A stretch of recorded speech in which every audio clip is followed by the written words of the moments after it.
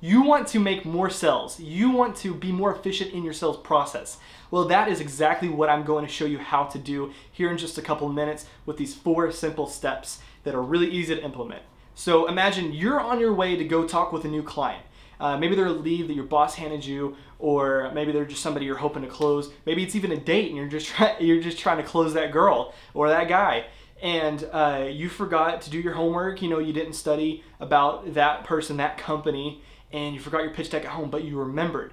You remembered this video and you implement the 4 simple steps that I'm about to show you, and you get that deal closed. You get that person, you close the lead. So, I mean, how does this work? How can you know that it's going to work? Well, it's working right now, because if you made it this far to the video, you have been in the process of the 4 steps. So the first one is promise. You want to promise your potential lead, your customer, you want to promise them that you are going to solve a problem. You are going to provide a service that they need, and you will get it done and you will deliver on it.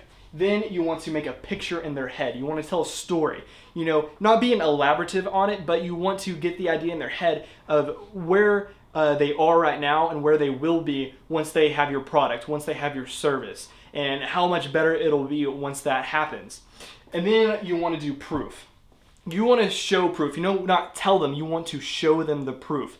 Like here, I showed you that this was the proof that you followed through the video. I got you hooked on it, because you're hooking them from the promise, then you're enticing them with the picture, and then you're just making it even easier to close once you get them the proof, once they see that it actually works.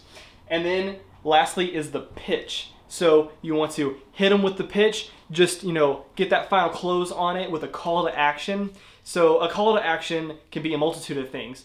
Like here in my videos, my call to action is, if you have any other video recommendations, let me know in the description below, or your call to action could be, so go ahead and check out, if it's a video, check out our other videos, or go ahead, email me the proposal over, or one of those types of things. A call to action is pretty simple. It just depends on the type of deal you're trying to close, and you can implement that. So I hope you found great value in this video.